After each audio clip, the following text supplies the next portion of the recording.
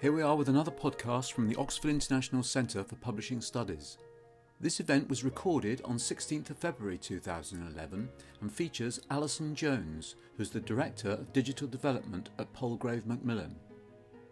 Alison discusses the changes that have taken place for traditional publishers as they migrate to digital publishing. I'm going to talk about some of our experiences, some of the impact that this is having on us, the whole digital migration journey. I won't talk for the whole session, you'll be glad to hear. What I'm going to do is probably talk for about 15-20 minutes, and at the end of that, if there's any of the themes that I've touched on that you want to pick up on, we'll explore those in a bit more detail, or if there's anything that I haven't addressed but you'd really like to take the opportunity to ask me about, then that's fine too. Okay? So, going digital gracefully. The digital revolution, which they've been talking about for so long, is, it's happened, it's here. And suddenly publishers are finding that everything is up for renegotiation, everything they thought they knew is changing. And there are new players in the market, new players rewriting the rules, new players with very deep pockets. And how can a publisher respond to that, move to the digital world without losing the revenues on which their profits are based, the print revenues, and make the most of the opportunities that the digital revolution affords without losing their identity in the process. So that's what I'm going to be talking about today. I'm going to tell you a little bit about Palgrave Macmillan. I'm sure you all know a lot about it from Beverley, but I'm going to just talk you through a little bit about our publishing. Because part of the problem with that phrase digital publishing is that you think you know what you mean by it, but actually there are lots of different types of digital publishing because there are lots of different types of publishing. And Palgrave is unusual in that it covers such a broad spread of publishing, so it's quite useful for you as a sort of microcosm, as a study.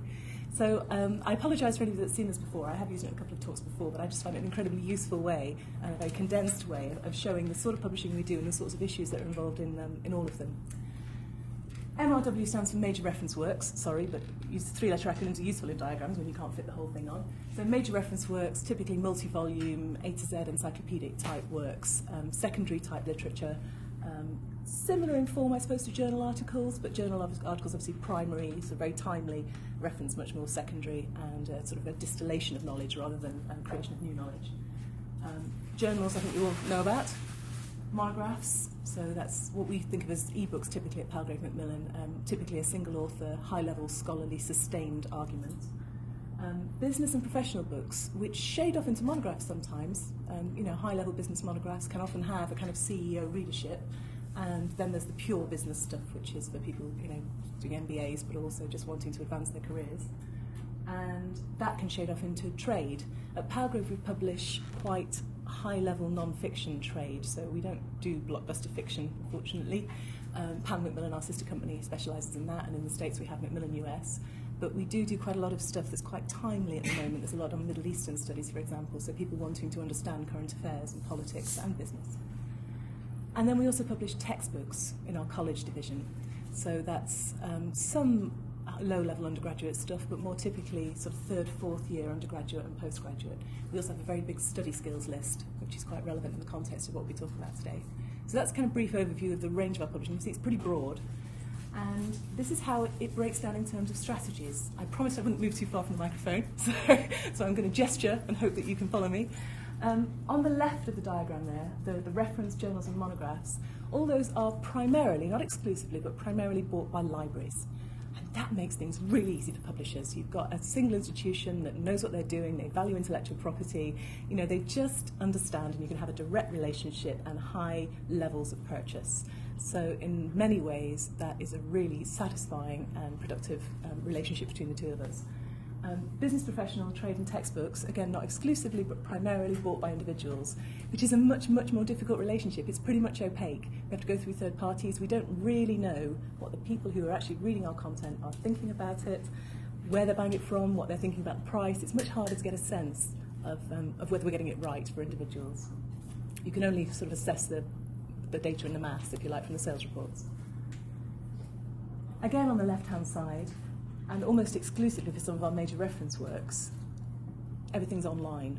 Journals, as you know, went online 20, 25 years ago, particularly in sciences, and that's moved very quickly into humanities and social sciences, which is where we specialise.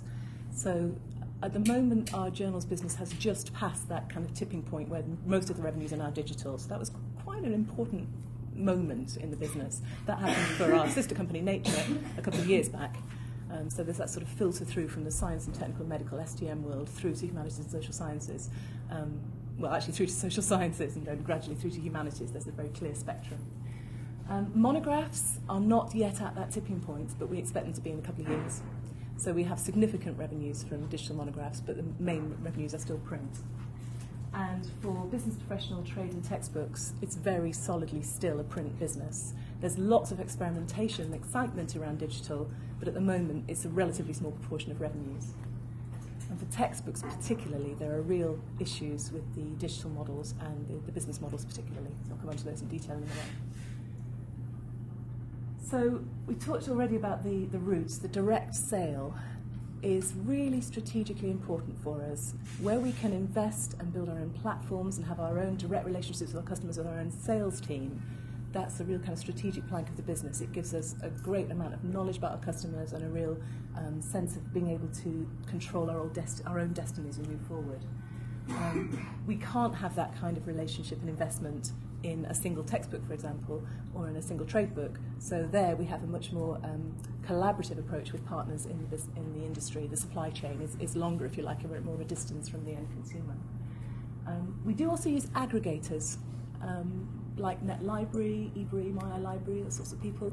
So we've got that sort of dual function of selling our own content, but also working with third parties, because many librarians don't want to talk to individual publishers. They really, really don't want a direct relationship with multiple publishers. They want to go to one place and get all their content. So we work with that model as well. And then at the bottom, something that's really important for publishers in their digital strategy, the piracy threat. There is very little piracy threat for a major reference work online. Even if somebody sits and scrapes the entire HTML off the screen, and good luck to them because it will take them a few years to do it, actually the content has changed the next month. It's all quite dynamic. So inherently that's quite well protected. It doesn't need technical DRM, if you like. It's the content is protected in its very nature. Journals have a similar sort of tendency because there are different issues within the journal. Even if you have got a PDF of everything and you just make it available freely to the world, there is still value in that subscription because there's new stuff coming out all the time. Monographs are more problematic because they are standalone and typically they are available as PDFs now, so they're actually relatively easy to pirate. But luckily, there are relatively few people in the world who are really interested in the niche area of a monograph. They typically have print runs of between 400 and 600 copies. And the people who care about that stuff are typically the libraries who respect intellectual property. So again, because of the nature of the content, you've got a relatively low risk of piracy. And as you can imagine, textbooks are right at the other end of that spectrum, where any self-respecting student who has a PDF as a textbook being used is going to share it with their classmates, because why would you not do that? You're all in this together, right? And it's your money. So there's a very, very high risk of piracy with textbooks, which terrifies publishers because textbooks are very expensive to produce and the economics of publishing, as I'm sure you know, are already quite fragile. So one pirated copy of a textbook could wipe out the entire profit margin for that book. So that means that you have to have a different strategy for all these sorts of different areas. They'll shade off into each other, they'll share common features, but you do have to have a separate sort of set of thinking because of the supply chain, the customers, the risk of piracy, and the routes to market are all subtly different. Any questions on that for anyone? As well as that was sort of reflecting our traditional print output, if you like. We've already moved to the stage where we have content that doesn't fit neatly into that framework anymore, that's born digital, if you like, it's basically us taking the opportunities that digital affords and building content specifically for that. This is stuff that's never been in print and never will be. So at the moment we have e-learning products, for example. Skills Study Campus is our main one. It's a subscription product to institutions. We go direct through our own sales team. And again, DRM is completely irrelevant because this is it's interactions. You're sitting down, you're doing studies. You cannot simply rip the content off and have it retain its value. The value is in the whole service. And we've also started doing some apps. We did a student budget planner. We're doing a few more at the moment. At the moment, we're using them as free downloads to support the print revenues. I'm pretty soon we'll be moving to an actual, revenue experimentation with that and seeing whether there is a sustainable revenue source there for us. That's all through third parties, obviously, rather than direct. And again, DRM is sort of irrelevant because the whole thing is packaged up as software rather than content. So the specific challenges that the publishers have got to face and embrace as they attempt to move digital. The first of them is actually quite abstract. It's mental models, and I don't know if whether any of you have ever said this. Don't say in a job interview, "I love books, me." Really don't want to hear that. It's like, you love books, marvellous. Go home and read them. If you want to come here, you work. Lots of publishers really wilt every time they hear that phrase because you hear it so often. But still, actually, people who work in publishing do love books. That's one of the reasons we do it. We care about them, and we think we have a very good idea of what we mean by the word book. And it's a physical object that you hold. And that's really deep. The book as object is so fundamental to the way that most publishers think that it's actually quite hard to get people, particularly people who aren't involved in digital publishing directly, to sort of move away from that, to abstract the idea of book, to take the idea of concept and communication, and then to look at how digital publishing changes that and enables new ways of using that content. So instead of being a sort of self-contained monologue which just gets put on a shelf and there is no sense of who's going to buy it or how they're going to react with the content, that all changes. It's a conversation. It can be a conversation amongst the ideas between different books. So if you've got books on a platform, you can link to them, for example, or it can even be a conversation between readers and the author or readers and themselves. And that's quite powerful and exciting. And it doesn't need to be static anymore. Our old production director used to say, it used to make me laugh, in the old days you just publish a book and go home. It's marvellous. And then you go back and do another one the next day. Now it's not like that. You publish a book and you have to support it and maintain it. And in many cases the content is dynamic and you go back and you revisit it, you update the references, you add things in response to public events. So it's very much a snapshot, if you like. And it has to stay a snapshot that people can refer back to for scholarly purposes, but you can build a whole dynamic conversation around that as well.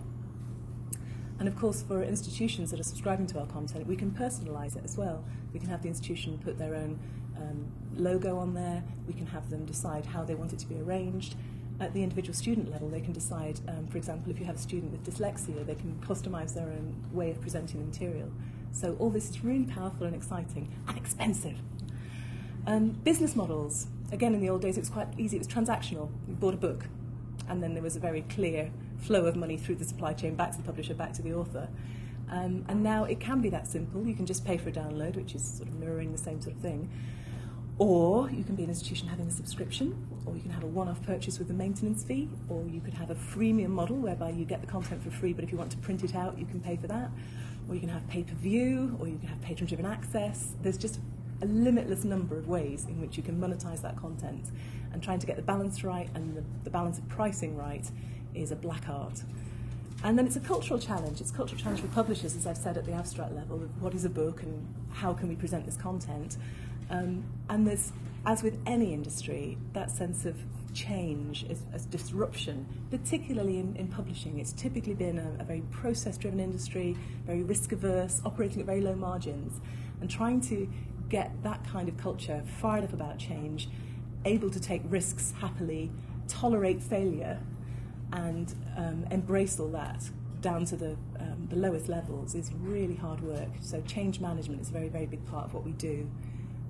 Authors as well, some of them absolutely get it and are really excited and are frustrated that we're moving too slow. Others are terrified by it. So you'll get, for example, we put a lot of our content into Google Books, and you'll get one author phoning to complain that they can see some of their content online for free, and this is awful and we must remove it. And another one saying, why can't all my content be up there on Google Books? I want to be seen. There's that twin fear of invisibility and piracy, and different authors respond different ways to that. So it's a lot about educating them and about understanding what they need and reassuring them about what we're doing. Agents is a whole new argument, don't get me started on them. Users and readers. So again, when you buy a book, you've got a very clear set of expectations about what you're going to get from that book and the limitations of it. And also you understand that you're holding a physical object which you're prepared to pay money for in most cases, not all cases, in many cases. There's a much more nebulous sense of what you're actually getting with an e-book or with digital content, and how much you're prepared to pay for it, or if you're prepared to pay for it at all. So there's lots of change around every single part of that chain. And for publishers specifically, the organisational structure needs to be looked at again. We've typically had, and I'll come onto a diagram when I talk about a specific case study, we've typically had quite a linear flow of workflows from delivery of the manuscript through to publication of the book and ongoing sales and marketing. And we've traditionally broken our companies down into market-facing divisions. So we might have an ELT company over here and a trade fiction company over here, for example. And actually, if you go upstream to the technology, to the building of platforms and services, that might not really make sense. An e-learning product will suit e-learning ELT content quite as well as it might suit social work content, for example. So we're looking again at how we build and how we work together within the Macmillan group. And I know that many companies with a big sort of corporate structure are doing the same thing. And from having those sort of siloed departments, we're finding more and more that we're working in cross-functional teams, which is a really exciting, stimulating way to work, but it does mean that you have people working in isolation in teams and on different things with competing priorities, so it's quite hard to manage. And then the buy-build decision. In the old days, very old days, publishers had their printing works in-house, for example, and they moved to outsource those because it didn't make sense to keep that as a core function. They kept the editorial, marketing, production functions in-house, but they outsourced to suppliers, typically offshore suppliers. What do you do about technology? Some publishers have actually acquired technical companies because they see it as so core. At the moment, we outsource, but our sister company, Nature, has its own technical division, for example. So that constant sense of what is core to what we do and what do we have to have on our payroll and what do we buy in from external suppliers and what are the dependencies and what are the risks of that. And then how do we see our future? There's a real balance to be struck between us having a very clear vision of where we want to be in 5 years' time and articulating that and being able to lead the company and give them a vision of where we're heading, and being able to retain the flexibility to respond because things are changing so fast. And that in itself is quite a challenge, and communicating that and keeping everybody sort of with their mind open and yet seeing where we're going is a really difficult game. And then workflows, which I'm sure you've done a lot of work on.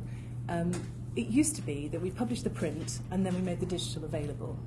And that, when I say used to be, that was like last year.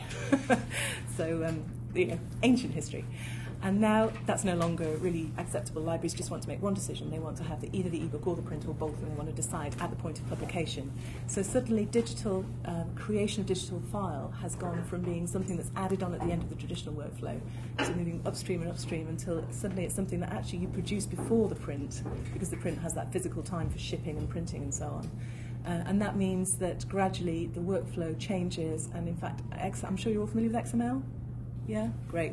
XML becomes so much more important in the workflow because you're creating this more abstract, generic content, which is going to have several different incarnations in its life. And that gives you lots of fun with housekeeping and version control and so on, and authors' last-minute changes. We won't go there. Importance of rights and metadata. I am a metadata bore, I'm sorry, but it's the most important thing, and people just don't understand how important it is. Everybody focuses on the content. Your content digitally is invisible if your metadata isn't in place and isn't right and reliable and timely. So all the way through our publishing processes, right from even before contract, we have our editors putting the right data into our system, and then it builds through the life of the book until we have a really rich, full, industry standard message that we can pump out at the end of the day to all the partners who are going to be selling this book. And at the moment that's at title level, but we're already looking at how that might work at chapter level, for example, for learning stuff, maybe even at learning object level. What do we inherit from the book and what do we make specific to that? What ontologies do we use? In learning, for example, there are not necessarily standard classifications for all the different subjects. So there are various different industry standards out there, like MARC records for libraries and Onyx in the retail supply chain, and those we use all the time. But we're also looking at SCORM, for example, for e-learning objects. And there's a lot of activity, and a lot of very interesting activity in that whole area around standards and metadata for digital publishing. And digital asset management distribution, DAM and DAD as we call them, getting the scale of this right and the timeliness of it, and pumping out your metadata and your content to all the people who need it as soon as it's available. You can still do it with a couple of people pedaling away furiously, but it's getting harder and harder. So a lot of publishers are investing in digital asset management systems that allow suppliers, for example, to remotely upload content as it's created, and then it will automatically flow through to all the suppliers with minimal intervention. So these are all quite big investments for publishers. And then the soft stuff, the skill sets. Multimedia is a really good example because suddenly we're having to create it more and more. In our digital content, our born digital content particularly, it's not enough to have just text on a page as it is in a book. Even diagrams, you need video, you need audio, you need all this stuff that will support it, animations and so on. Entirely new skill sets, entirely new suppliers and resources, and everybody's skilling up on that very quickly. Digital sales and marketing skills are oddly, the most sought after skills apparently in publishing. I was talking to Susanna Kavanagh from Skillset, I can't remember the name of the organisation now, can you remember? Skillset, yeah. And they've done some research recently, and I was expecting her to say technical skills and project management and all the stuff that I know that I'm struggling to find. But she said actually digital and marketing skills are among the most sought after, because people just don't yet know how to use particularly social media to support publishing. They're either making too formal a job of it, which just isn't trusted, or they're being too chummy about it, and it's just not working quite right for them. So there's a hot tip. If you can sell your digital marketing skills, you'll be in great demand. And new competencies, business analysis, being able to sit back and look coolly and calmly at all the different options available to you, how they work together, systems thinking, if you like. Quite difficult to find in publishing, really, really valuable. Project management, and project management in an agile sort of a way that enables you to throw in something to react to a competitor's innovation, for example, at a late stage without everybody falling off the bus. And search engine optimization, support and training. We found one of the things that was a surprise to us was as we got more sophisticated with our digital products, they require more support. So e-learning, for example, is a really good example of this. When you're making ebooks available, it's pretty straightforward what you need to do. There's minimal customer support. I can't log in is about as far as it goes, because if you're needing support on that, then clearly there's something wrong with the platform. But with e-learning, it's much more complex. We've got the ability to sync grades with the institution's VLE. We've got lots of different authentication options and so on, and institutions need help with that. But even more than the technical help, they need support rolling out these sorts of products in the institution, getting the buy-in of students, getting a sense of what would be considered successful in terms of take-up. So we're finding that account management and support and training are big, big areas for investment for us that we hadn't quite anticipated. We thought through the technical demands, but not so much the soft stuff about supporting people over that hump of getting to grips with a new system. The problem is, just as you are working in a university that's being rebuilt around you, we are trying to do all this new business stuff and keep the old business going at the same time. So it's almost like building one business right above another. So we've got all these new skills, XML, digital asset management, social media savvy, the project management stuff, the systems thinking that I'm talking about, and being able to actually get a very clear overview of how all the different bits interrelate, anti-piracy and DRM, alongside all the stuff that we always used to do that we still have to do. So all that creativity that we expected in our commissioning editors, we still need that in our marketing people. The relationship building, the ability to build trust with authors to get the best out of them. The commercial savvy to be able to say this is a viable product, that isn't, and this is how we get the best out of it. None of that goes away. So we're looking for all the skills we used to be looking for, plus the new lot. I'm just going to very quickly talk you through one particular project that illustrates a lot of the things I've been talking about. We launched our own ebook platform in February of 2009, so yeah, Paleolithic period. It's designed around our scholarly monographs, and the model is basically that we sell them in collections, a one-off fee for perpetual access. As long as you're buying a new collection, you don't have any further charges. If you ever get to the point where, as an institution, you only have backlist titles, there is a small kind of maintenance fee to keep the account active and to manage the hosting costs and so on. We built it as a sort of two-story extension onto the journals platform that was built by our sister publishing company, Nature Publishing Group. So Palgrave journals have always been on that platform, and we're very aware that those traditional distinctions between journals and monograph content, when you start abstracting the real content of the books, sort of evaporates. People don't really care if it's a journal article or a chapter of a monograph. If it's got the content that they're after at that scholarly level, then they want to access it. So we're very much looking to sort of break down those, which is why we kept it on the same platform rather than building an ebook-specific platform.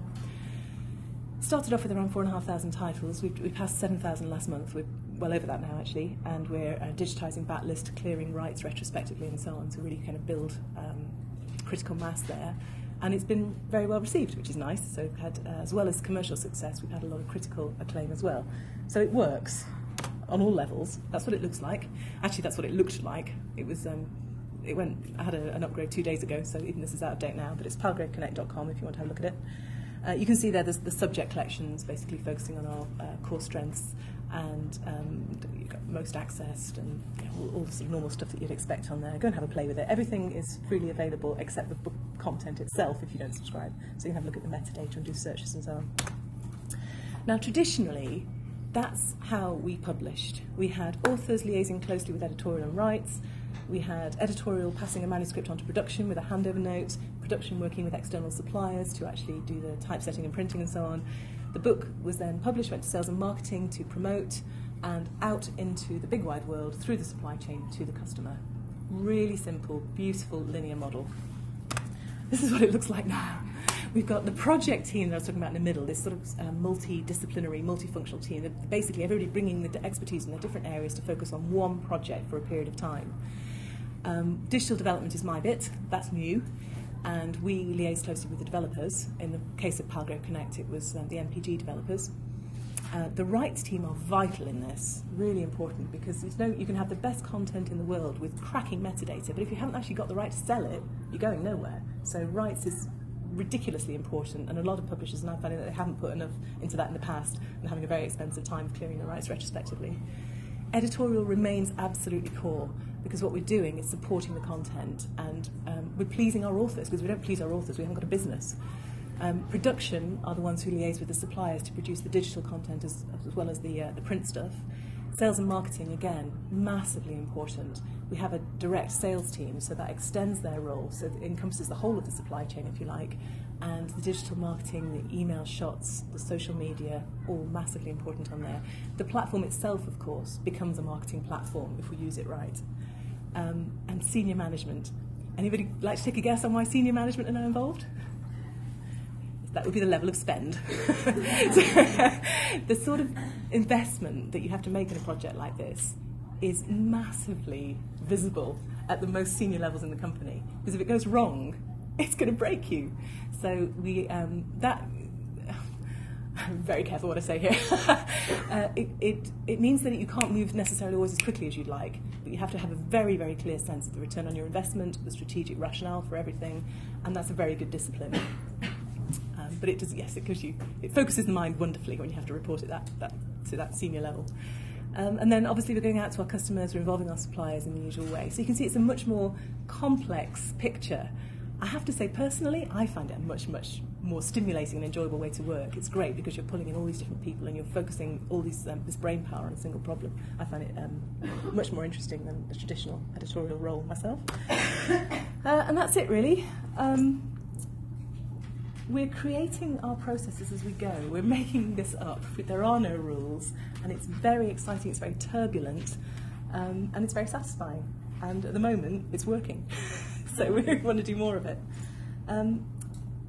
If you've got any particular things you'd like to pick up from the talk, I'm very happy to do that. Or if you want to ask me any questions, then please do. For business models, do you find that you in your sort of brainstorming sessions swap from one model to another, or is there any way of, actually using one model for one part of the business and another for another? Absolutely, yeah, and they're not exclusive either. You don't decide on one model and stick with it to the exclusion of everything else. What you tend to do is layer and schedule. So we started off with quite a simple model, which is the most cost effective for purchasers, but also the most revenue generating for us, if you like, of the big collections, where if you're having a rep mediate a sale, it has to be of a certain value to make it worthwhile, clearly. You're not going to get a rep on the call for one book. So selling a collection means that you're selling bulk, and at that period when we launched, libraries wanted bulk. They wanted to scale up their ebook collections, so that was really, really suitable. We're now looking at more flexible models and trying to get the pricing right for a kind of a la carte type system against those predefined collections. And then in future we'll be looking towards more and more granularity, towards chapters and so on, and towards perhaps rental models or individual purchase off the site. At the moment it's just for institutions, layering e-commerce on there. So trying to, and none of them will go away, you'll just be layering on more and more options. And different markets, particularly globally, are at different places in their digital acquisitions policy, if you like. So all of those will still remain viable. One example actually is Dictionary of Economics, which we published, 2008 it launched, beginning of 2008, as an annual subscription product, and we add around 40 articles a year. It's got quite a lot of static content, static pages which get frequently updated. When I say static pages, I mean HTML pages that aren't part of the content of the dictionary. So there's an awful lot of work goes into it, updates every year, as I say, but the main body of the text actually doesn't change. And so there was some resistance after a couple of years from librarians saying, why am I paying for this every year? Because actually, that content, you've changed a little bit, but I'm paying the same amount every year. So we now have a hybrid model whereby at the point where you want to stop buying the subscription, the annual subscription, you can simply cancel it and you will revert to access on Connect for all the content that you've paid for. So it's sort of like a journals model where when you stop, you get the content on the archive platform. So we've got sort of solutions that we can mix and match for people. So we've still got a lot of people who want the subscription because they want the annual new content. We've got others who say, actually, do you know what, my serials budget is just too stretched now, and I'm going to drop it and just have archive access to what I've already paid for. You said not many people know how to use social media. So I'd be really glad if you would tell us a bit about how you do use social media. And also, actually, I had a question about one particular thing that I've really only just come across the topic and just looked at a library thing, which I've been aware of for a while, and never actually got around to looking. And I noticed that one can import one's library more or less into it, but you also want to see which other people have got that particular book, or maybe there's something quite powerful there. Absolutely. And there's horizontal trust networks. One of the things we did on Connect was implement Conatia. I don't know if you've heard of Conatia. It was an innovation from Nature Publishing Group originally, and it's, do you know Delicious? Yeah, it's sort of social bookmarking, basically. But obviously Delicious is a sort of mass market product, if you like. Conatia was originally intended for scientists, so it's very much about people who were going to be interested in a particular area.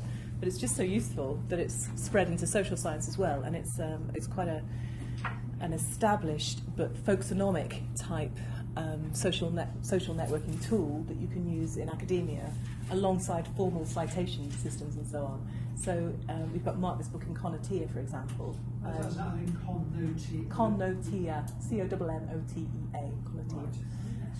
And if you have a Conatia account, you can look at other people with accounts, obviously, that you are interested in. And, for example, if you have bookmarked a page, you can see who else has bookmarked the page and then go on to explore what else they've bookmarked, because the chances are you might like those. And that's really, that kind of network effect is so positive and so powerful, because if we have a trusted peer group and we can have one of them endorse independently one of our titles, that kind of marketing is worth thousands to us. It's the sort of thing that you can't buy. You know, if somebody is a sort of node of trust within that community, and they are retweeting it or flagging it on Conatia or Delicious, or however they're liking it on Facebook or whatever, then there's a real sense of integrity and trust about that, and their peers, who of course are the people that we want to reach, will respond much more favourably to that than they would respond to, say, an email from us. So we do all the traditional marketing stuff, like the flyers, the email campaigns, the conference stands, do a lot of conferences and talking people through products and actually sort of showing them, because it's quite hard to just get headspace and get attention. Conferences are a good place to do that. But alongside that, we try and implement those sorts of social media tools. So that's something that's specifically on Connect. And we've also got Twitter accounts for key areas, for example, which we use quite a lot at conferences because the hashtag will attract people who are at the conference, and lots of real-time events at conferences and so on. But yeah, I don't think we use Facebook, for example, as effectively as we can. We've got Facebook groups, and particularly for our social work stuff, study skills stuff, which is what the Skills Study Campus product is based on. We've got a really effective Facebook group there. There apparently is a Facebook group for one of our kind of cult books, Stroud Mathematical Engineering, and it's sort of a Stroud Saved My Life Facebook group. Which again, that's the kind of marketing you can't buy, is it? So yes, I'd say we've got examples of where it works really, really well, and we've got more work to do on really getting a kind of toolkit of stuff that we can confidently pull together and assemble for any one campaign, and that's sort of what we're working on now. Alison Jones, thank you, Margaret.